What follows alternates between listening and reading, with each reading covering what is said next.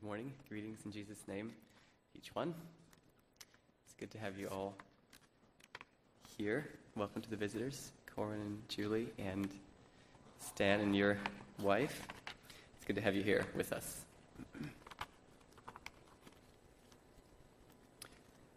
Let's start with a word of prayer. We could bow our heads and pray. Dear Lord, thank you for this day. Thank you for loving us. Thank you for being trustworthy. We can trust in you.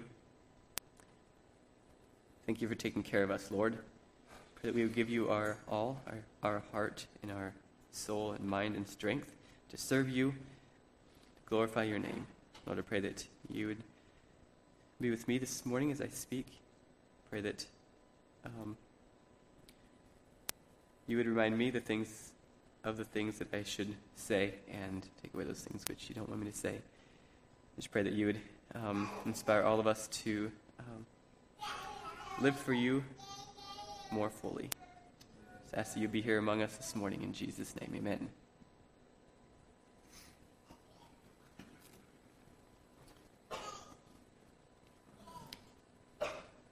So this morning I would like to talk about the time that we live in, and or has to do with the time that we live in, and how we are to look to God through this time. It's very pertinent to our day, and specifically to today, I guess. I have a question for the younger children, like children's lesson age. Does anybody know what day this is today? Yeah, that's right, July 4th. So what is that called? Do you know? Yeah, very good. That is right, Independence Day. So what that means, Independence Day is back in 1776 on July 4th. Well, or some, I guess, say that it was, I think they said it was officially adopted, the Declaration of Independence. That means that they wrote up a big document, and they took it and they supported it. Basically, it was adopted on July 4th. So the Declaration of Independence means that, it's a big, long paragraph. I was reading it a little bit yesterday. But there was a great king in Britain, I believe, that was over what we now know as the United States. And they had rule over all the things that we did. They told us what we could do, what we couldn't do, and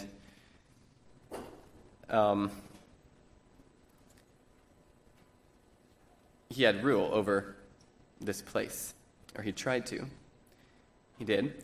So they formed a group of committee called Congress, I believe, and they wrote out this whole big, long paragraph about why they wanted to separate themselves, to be independent of Britain, of Great Britain. Does anybody know who wrote the Declaration of Independence? Do you know, Daniel? That is right. Yep. He wrote it, and then Benjamin Franklin and John Adams reviewed it, and they presented it. They were in the committee, and they presented it to the rest of Congress, and they adopted it on July 4th. So, I'm not going to get into too many technical details. It says the most common passage or place in the same Declaration of Independence is probably this part. We hold these truths to be self-evident that all men are created equal. That's true. We believe that. That they are endowed by their Creator with certain unalienable rights. That among these, do we have rights? I'm not sure. Among these are life, liberty, and the pursuit of happiness. And that to secure these rights, governments are instituted among men, deriving their just powers from the consent from the consent of the governed. I'm not going to get into all of that if we have rights. But do we have rights if we're bought twice by Jesus and we are rightfully his? Jesus definitely has rights, I believe. I'm not sure if we do. Maybe I'll talk about that a little bit later. But we have right to life, liberty, and pursuit of happiness. That's what this thing says. Declaration of Independence. So that didn't mean that they were independent at that time, but afterwards they had to fight for it. But that was kind of the beginning of our independence as a nation. So if you'd turn with me to John 15.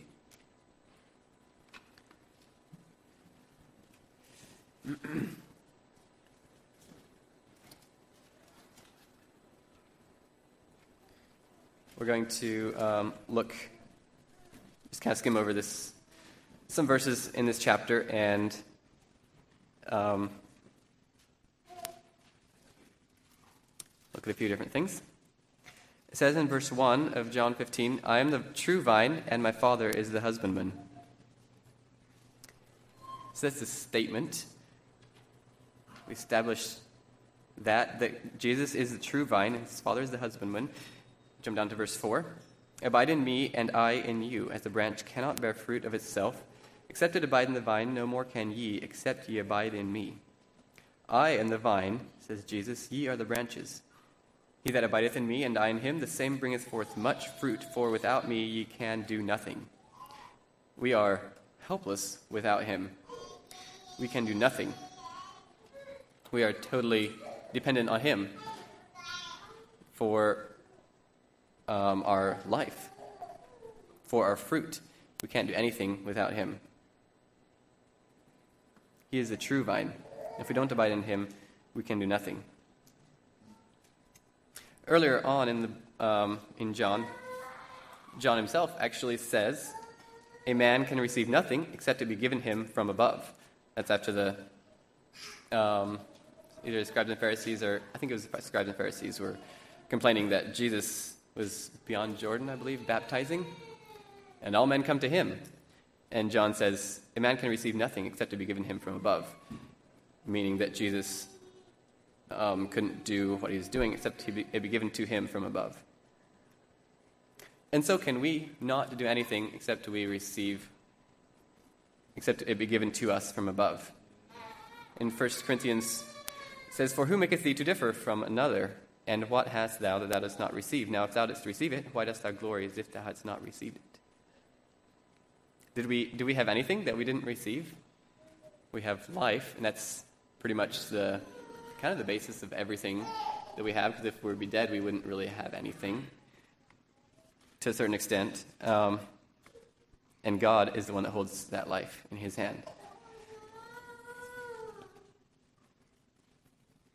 So this morning I would like to talk about dependence, and I guess the title would be sort of a declaration of dependence instead of a declaration of independence. Declaration of dependence. Dependence on Christ, on God, and then later I'm going to talk about dependence on each other.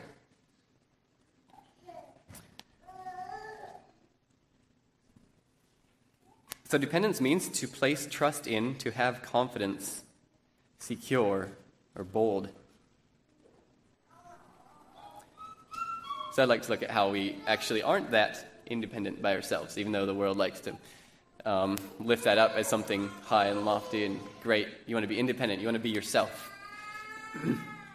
But we need to be dependent. We are dependent. We need to actually just see that dependence on God and each other. Psalms 127:1, it's a familiar verse. "Except the Lord build the house, they labor in vain that build it. Except the Lord keep the city, the watchman waketh but in vain."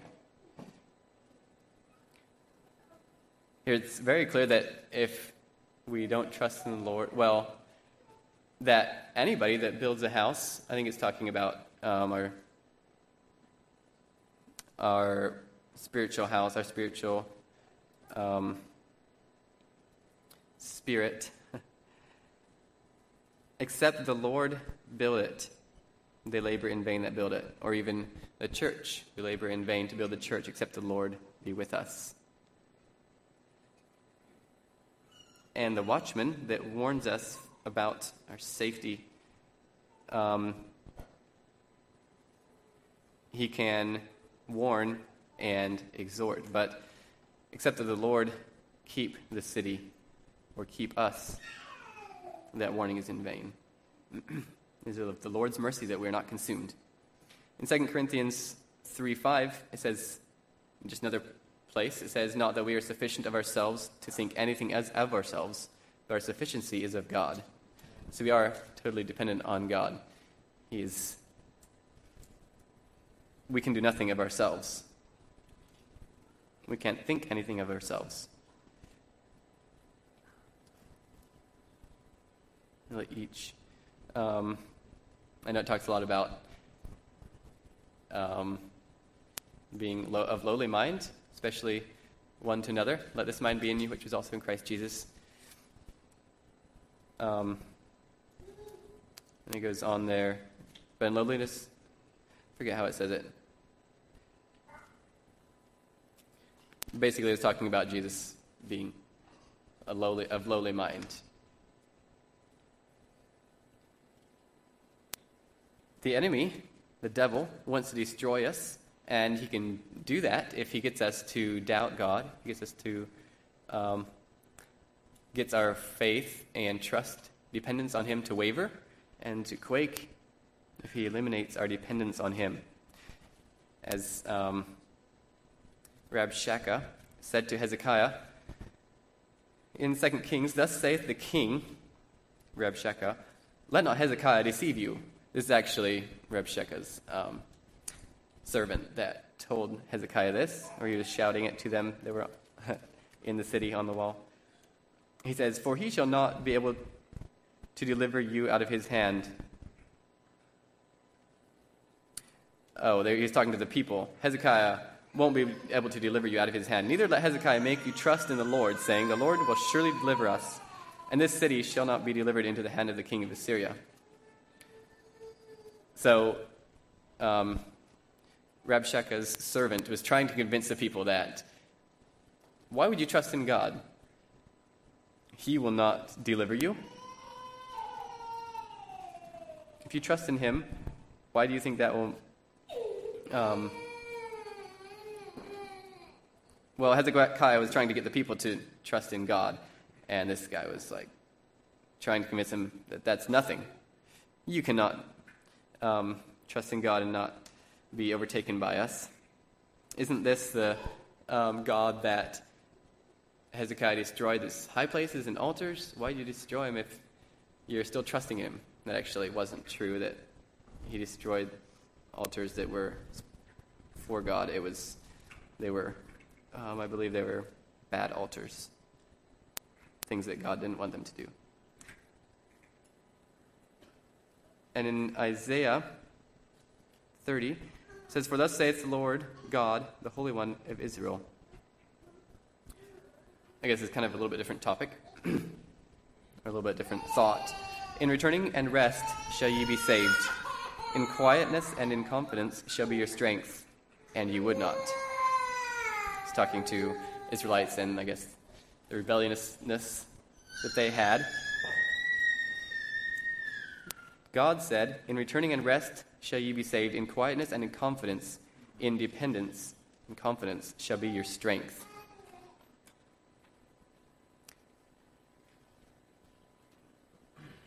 Also in Isaiah 12:2, behold, God is my salvation. I will trust and not be afraid. For the Lord God, Jehovah, is my strength and my song. He also has become my salvation. So here again it says, I will trust and not be afraid. I will depend on him and not be afraid. Dependence eliminates fear. Dependence on God. In Psalms 27:3,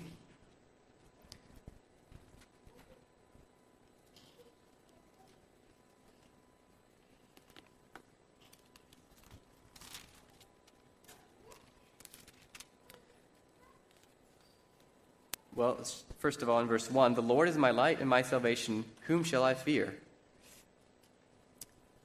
The Lord is the strength of my life. Of whom shall I be afraid? Down in verse 3, though an host should encamp against me, my heart shall not fear. Though war should rise against me, in this will I be confident. He will be confident, he will trust, he will depend on the Lord, who is his salvation, and the Lord, who is his strength.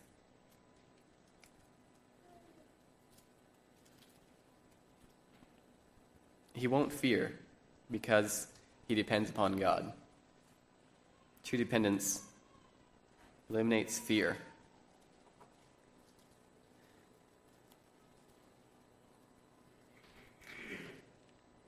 Jesus also depended on God very heavily. Even though he was God, it seems sort of a interesting, I guess, that Jesus had to depend on God since he was God, but he was in a human body, and I believe he needed to depend on God because God and the Father, Jesus and the Father are one. Let's see, in John 5, there's two places here where it specifically says that Jesus was depending on his Father. Verse 19, then answered Jesus and said unto them, verily, verily, I say unto you, the Son can do nothing of himself, but what he seeth the Father do. For what things soever he doeth, these also doeth the Son likewise. 30, I can of mine own self do nothing. As I hear, I judge, and my judgment is just, because I seek not mine own will, but the will of the Father which hath sent me. So he was truly emptied of himself. It's a very big topic. Jesus being emptied of himself. What did he empty himself of? But it says he can of his own self do nothing, but what he sees the Father do. And his judgment is just. I believe the only way our judgment of anything is just and right is if we don't seek our own will, but the will of the Father, if we depend on him. If we don't have any self-motivation in our judging. But Jesus depended on God to the fullest extent. So you can turn with me to John 17, Jesus' high priestly prayer.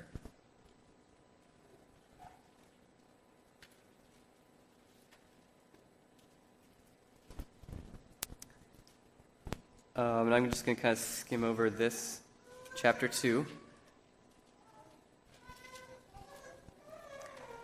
Let's start in verse 6. I have manifested thy name unto the men which thou gavest me out of the world. Thine they were, and thou gavest them me, and they have kept thy word. So we are dependent on God, on Jesus, to manifest himself to us, I believe. Because he said that no man comes unto the Father, comes unto Jesus except the Father draw him. I believe we rely on Jesus to manifest himself to us. We depend on him.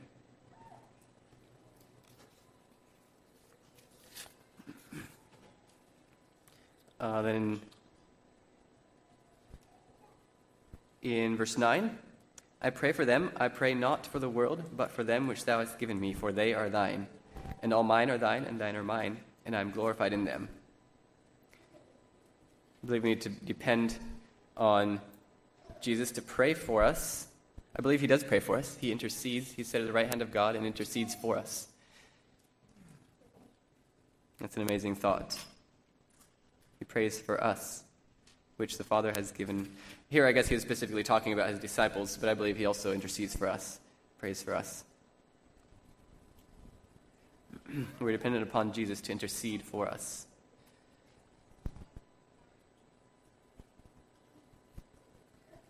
Just thinking about I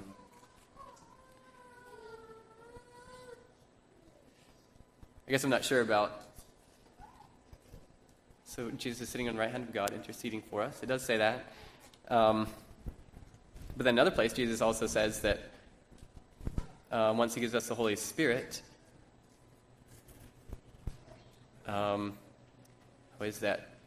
There's no need for him to pray to the Father for us, but the Father himself loves us. So I guess that could be discussed if you have thoughts on that later. Down in verse 11 of this chapter. And now I am no more in the world, but these are in the world, and I come to thee, Holy Father. Keep through thine own name those whom thou hast given me, that they may be one as we are. We are dependent on Jesus or on the Father to keep us through his name. He talks a lot about keeping us in this chapter, keeping us from evil, keeping us from the world. Verse 12, while I was with them in the world, I kept them in thy name. Those that thou gavest me I have kept, and none of them is lost but the son of perdition, that the scripture might be fulfilled. And now come I to thee, and these things I speak in the world, that they might have my joy fulfilled in themselves. I have given them thy word, and the world hath hated them, because they are not of the world, even as I am not of the world. I pray not that thou shouldst take them out of the world, but that thou shouldst keep them from the evil. There it is again, about keeping us from the evil. They are not of the world, even as I am not of the world. Sanctify them through thy truth. Thy word is truth. And then further on, let's read 20 through 23. Neither pray I for these alone, but for them also which shall believe on me through their word. So I believe that's us today. We believed on Jesus through the disciples' word. That they all may be one, as thou, Father, art in me, and I in thee, that they also may be one in us, that the world may believe that thou hast sent me. And the glory which thou gavest me I have given them, that they may be one, even as we are one. I in them, and thou in me, that they may be made perfect in one, and that the world may know that thou hast sent me, and hast loved them as thou hast loved me.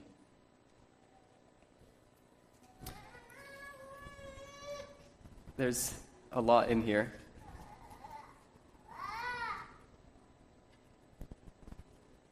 Jesus prays for us. Again, there it says it. And he prays that we all may be one. As the Father and him are one, that the world may believe that thou hast sent me. We need each other. It says it like 3 times in 3 verses, that we may be one, that they may be one, even as I and the Father are one, he says.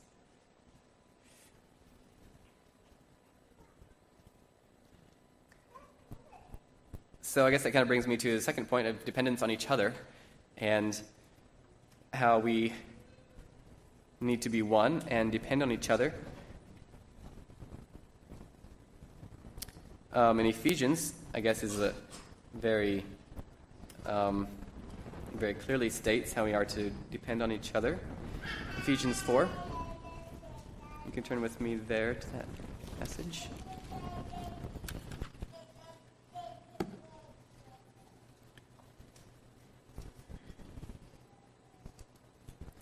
Ephesians 4, starting in verse 1. I, therefore, the prisoner of the Lord, beseech you that ye walk worthy of the vocation wherewith ye are called, with all lowliness and meekness, with longsuffering, forbearing one another in love, endeavoring to keep the unity of the Spirit in the bond of peace. There is one body and one Spirit, even as ye are called in one hope of your calling, one Lord, one faith, one baptism, one God and Father of all, who is above all and through all and in you all. But unto every one of us is given grace, according to the measure of the gift of Christ. And then, let's skip down to 11. And he gave some apostles, and some prophets, and some evangelists, and some pastors and teachers, for the perfecting of the saints, for the work of the ministry, for the edifying of the body of Christ. till we all come in the unity of the faith and of the knowledge of the Son of God, unto a perfect man, unto the measure of the stature of the fullness of Christ. So here, just thinking about dependence on each other and how we need each other, it says it very clearly. He gave different gifts to different people so that we're all made perfect. So we come to the fullness of the measure of the stature of the fullness of Christ. We need each other to become perfect. We need to depend on each other for the edifying of the body of Christ. But speaking the truth in love may grow up into him in all things, which is the head, even Christ, from whom the whole body, fitly joined together and compacted by that which every joint supplieth, according to the effectual working in the measure of every part, maketh increase of the body unto the edifying of itself in love. I think that almost is one of my favorite verses. It is one of my favorite verses. I'm not sure if it's the one. But it just seems like it brings it out so clearly. Or it says it so in such depth how it works, how we work together when we are under Christ as the head. It says charity is the bond of perfectness. It keeps us all together. We are the body of Christ. It says it lots of times in the Bible, especially in the New Testament. We are the body of Christ, and just like a normal body that works, you need things to keep it together. I haven't studied into that. Is it our ligaments, or is it our skin, or muscle, or bone? I guess all those things work together to keep us together. And maybe that's likened to charity, which is a bond of perfectness. But they wouldn't. None of the things would work without the head, which is Christ. So he gives life to the whole body.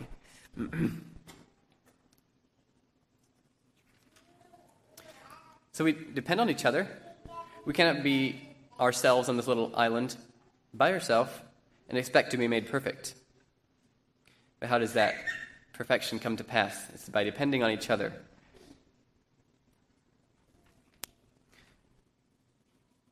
And I think it's more than just seeing each other every week, but it is personal, heart-to-heart sharing and talking one-on-one. That usually doesn't just happen. Like, all of a sudden we find ourselves in a situation. Well, actually, I think maybe it can. If we have our minds on the right things. But I think we need to pursue it and to look for opportunities where we can be united in heart and so that we feel dependent on each other. If that makes sense. We are the body of Christ. So I have a lot here. I need to cut it short.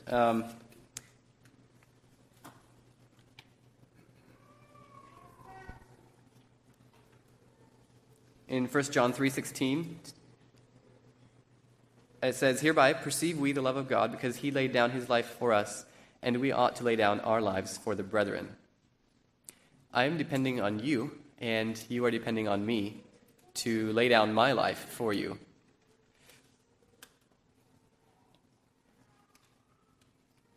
And it gets practical, not just the thought of laying down my life, but it says, "Whoso hath this world's good, and seeth his brother have need, and shutteth up his bowels of compassion from him, how dwelleth the love of God in him?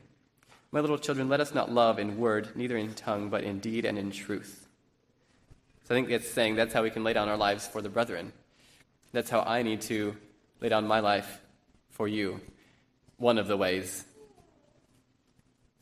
You are depending on me to do this. If I see you have need, I need to open up my bowels of compassion to you. We need to depend. We are dependent on each other to love in deed and in truth. Not saying, I don't think this is saying that we shouldn't love in word. I think those would come after. I think those do come out of our attitude and after the deeds. They come after. Don't just say that you love each other and then don't actually do it. We are to bear one another's burdens and so fulfill the law of Christ. you are dependent on me, and I'm dependent on you, and you're dependent on each other to carry each other's burdens. And you're dependent on me to not lie to each other. Lie not one to another, brethren, seeing ye have put off the old man with his deeds. If you read through the New Testament and just think about, with the thought in mind that how are others dependent on me, or how am I dependent on you? Basically, every command that we are commanded to do or to perform, other people are depending on me for. And we need to take that responsibility seriously.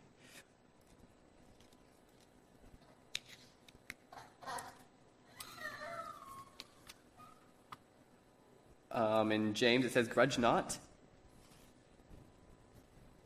Grudge not. I don't have it written down here. Against each other.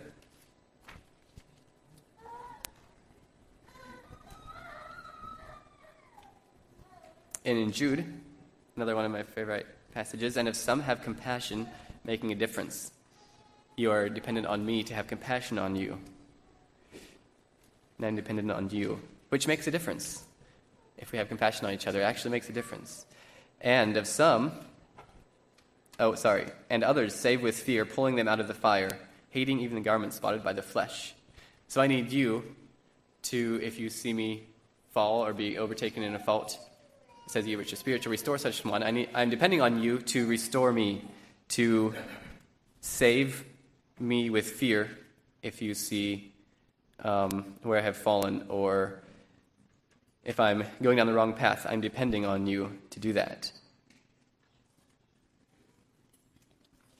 So, I guess to conclude it, we actually do have rights. Or at least, you have rights. I can say that from my perspective to myself, that you have rights from me. You are entitled to charity from me. You are entitled to no evil speaking to you from me. You are entitled to bowels of mercies from me. You are worth holding in honor and worth being kindly affectionated toward. You have the right to be respected by me, at least from my perspective. So I trust that we can all do that to each other. May God help us.